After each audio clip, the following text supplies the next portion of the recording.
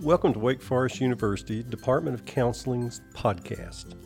I'm Dr. Bob Nations, one member of the faculty, and I have two other faculty members here today, and we're going to be talking about family counseling.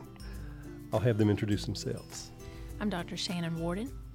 I'm Dr. Sam Gladding. Bob, family counseling. I know him, the person who wrote the book. I love it. He's sitting right here with us. I know it. I'm excited about it. Well, Sam, let's just jump right in. Tell us, at a basic level, what is family counseling?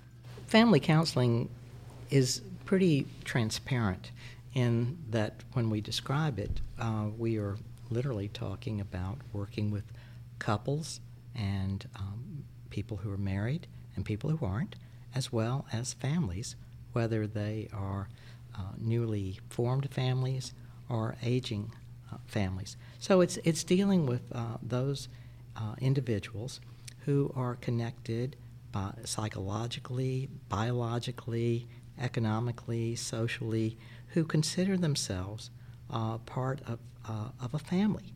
And everybody has a family, whether it's an adopted family or a biological family, or it's just people that you consider in your neighborhood your family. Everybody has those individuals in their lives who are part of their family. That encompasses about everybody, really.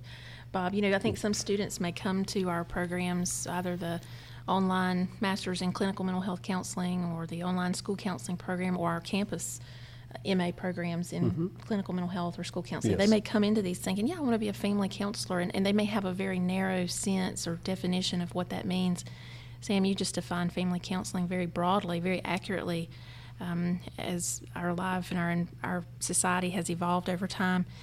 So students should be hearing, oh, wow, it's much more than just a very narrow definition, that I'm preparing to encounter multiple looks of a family, multiple definitions of family.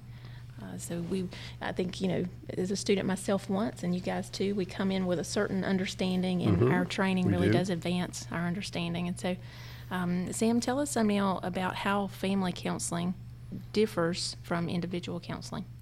Sure.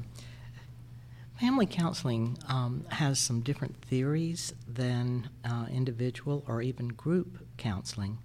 It's much more systemically based. That is, we see a family, regardless of how we define it, like an organism as a biologist might see it. And that is that, let's just take a human being. We are part of all that we are, if you will, physically. So the brain can't say, hey, I'm so much more important than you, heart. We can do without you. Thank you very much. Or the foot, whatever. But it's a system. So like a physical entity, a family is only as strong as its weakest member, as its weakest link. So if I have a bad heart, then I need to help strengthen that rather than kind of dismiss it or let it deteriorate. And so in working with families, we realize that if a family is going to do well, it needs to not scapegoat individuals in it, and it needs to build on its strengths, not on weaknesses. The old Johnny Mercer song on that you've got to accentuate the positive, eliminate the negative. In some ways, you could say that might be the family song, or that might be the theme song of family counseling, rather than Sister Sledge of, We Are Family. That I've got another good family song. Another good family song, but not the one you want to be singing. So go for Johnny Mercer. Yeah. I love that's a better picture, right, of accentuate the positive, eliminate the negative. Right. Yeah, building on the strengths. All right. Well, Bob, it makes me think of group counseling, too. Yes. Seems like there must be some similarities there. Yeah. How do you see it different, Sam, from group counseling and family counseling? And is there a difference? Oh, there is a difference. It's a really good question, Bob. So back in the 1960s, there was a theorist by the name of John Bell, and he basically thought that family counseling was like group counseling, that people would come in, and as he saw it, they were strangers to each other. His ideas were sincere, but they were not very useful. And because in a family, you have a different relationship with people. While you might do some role plays in a family, you're also going home with members of that family, usually, unless they leave you at the office because they're so mad at you. Yes. But no, I'm being a little facetious there. But it's a different connection, and so again, you're seeing it as an entity, whereas in group counseling, while it might be an entity, there are those separate parts that can go off by themselves and still function as like a flock of birds again.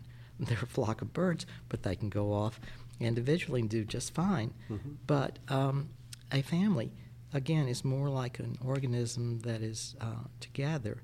And while you might not like parts of it, and you might really enjoy other parts of it, you can't just dismiss any of it because, again, it's an entity.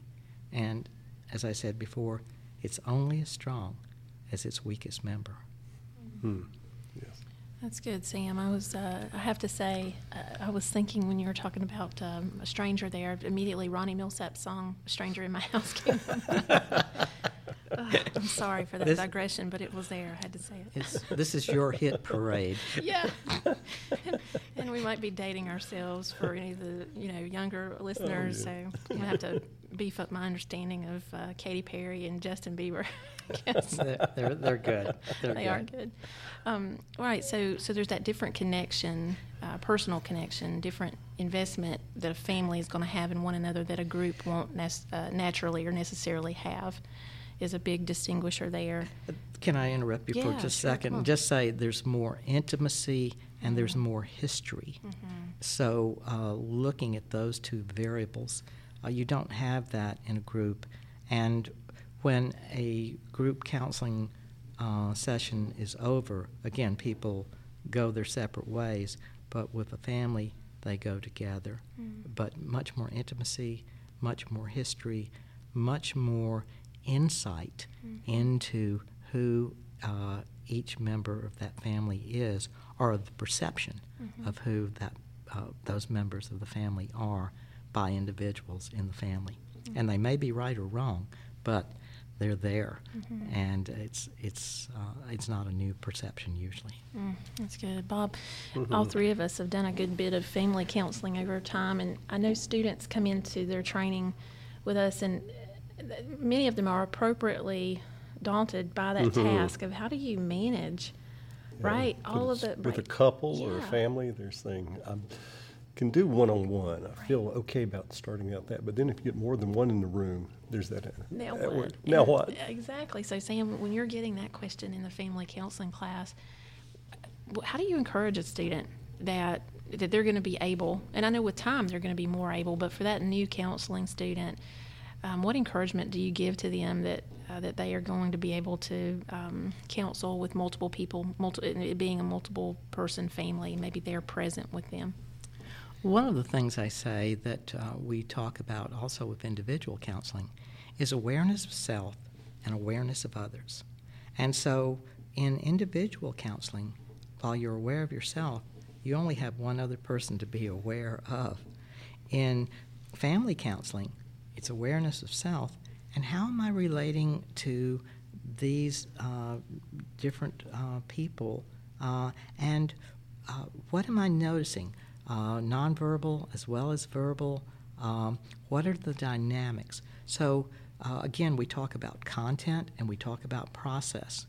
Process is one of the things that I tell students in regard to family work, because there is a lot of process, and while content's important, it is in all of our counseling, it's not by content that you're going to really help people be better.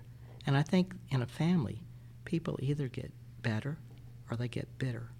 And one of the things we're trying to do is to help them be better yet than they are as an entity and as individuals. That's good. And, family counseling is so important, understanding these dynamics, the self-awareness, the process piece, and all of the other intervention that goes into family. It's so important that this is a required class for all, be they on campus or online, all of our master's students in either clinical mental health or school counseling. That's how important it is. Well, and it's important because whether you're in clinical mental health counseling or in school counseling or some other specialty, you're always going to see families. So if you're in school and you think you're not going to see families, think again. And if you're in clinical mental health, you're definitely going to see families. So it's kind of like be prepared. And it's what you don't know that hurts you. And so we want students to know as much about the different types of families, and there's so many varieties, as well as how they function, as well as about their own family. So we'll have them do genograms, that is, looking at their family tree and what has happened there, so that they don't get hooked on somebody else's disorder or thinking that may get them completely kind of out there in regard to helping the family, where they're trying to do something for themselves rather than realizing they have a family there that's why they're there. That's a good point. Well, it makes me think too, and I know this is part of what you're saying, Sam, that counselor, not that we have to be perfect. Our students, we tell them that we're not perfect, you're not going to be perfect, but that bitter or better, it applies to us as individuals, and that self-awareness, those are related ideas of how am I in my family life, and is there work that's distracting me about my own family issues, keeping me from perhaps working as effectively with this family in front of me. So that I'd like to encourage students, I know you guys do too, that you don't have to be perfect, but you do need, and our programs are going to do that to you, student.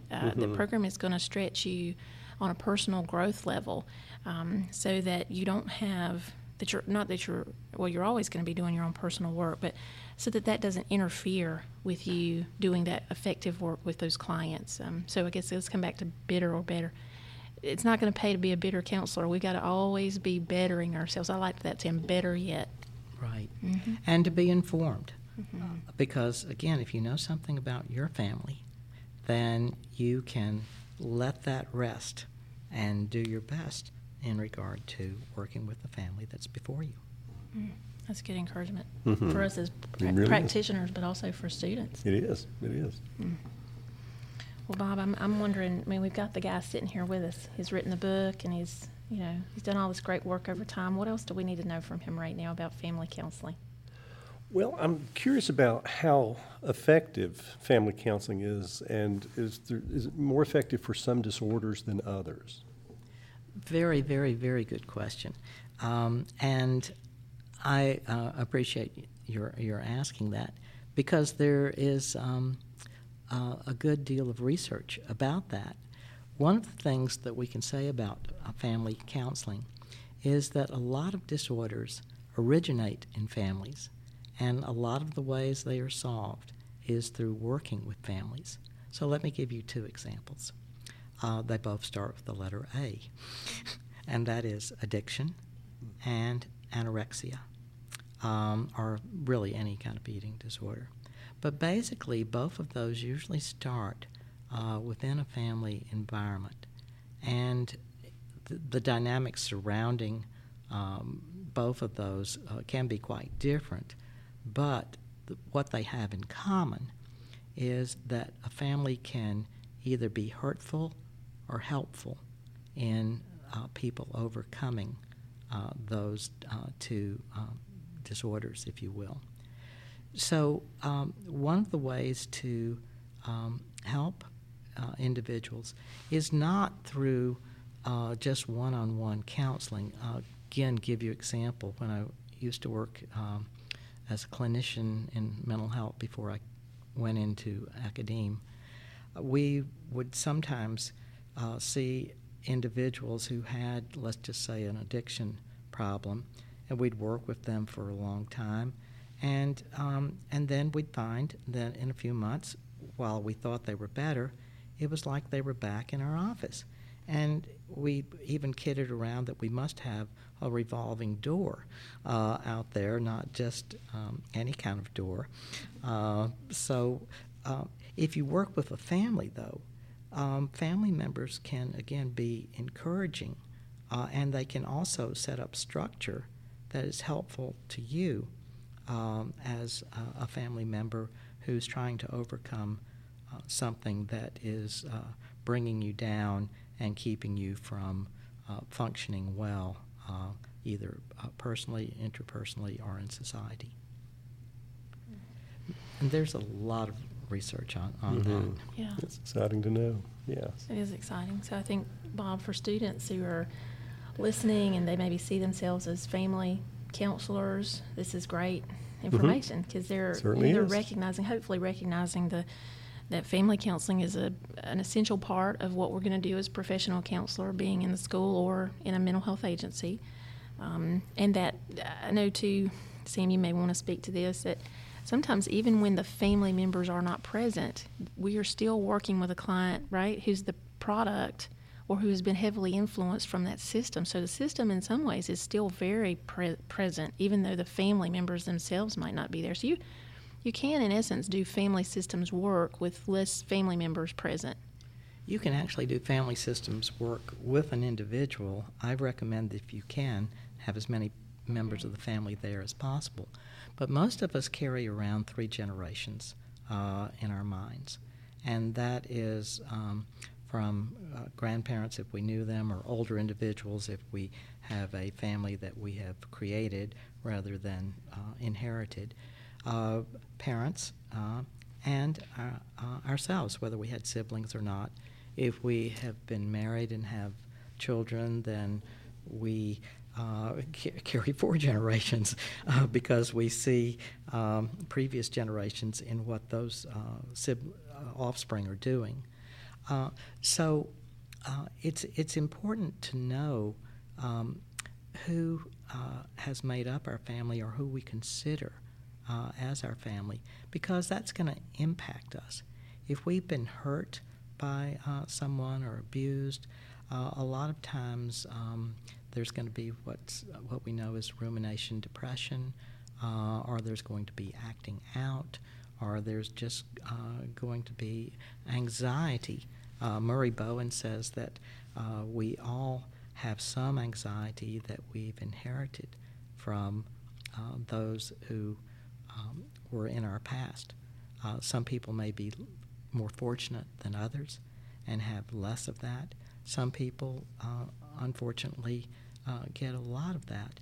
But just because you have something that's potentially detrimental to your life doesn't mean you have to have that forever, or that it has to become full-blown, that you can work it out. I almost made a reference to the Beatles there.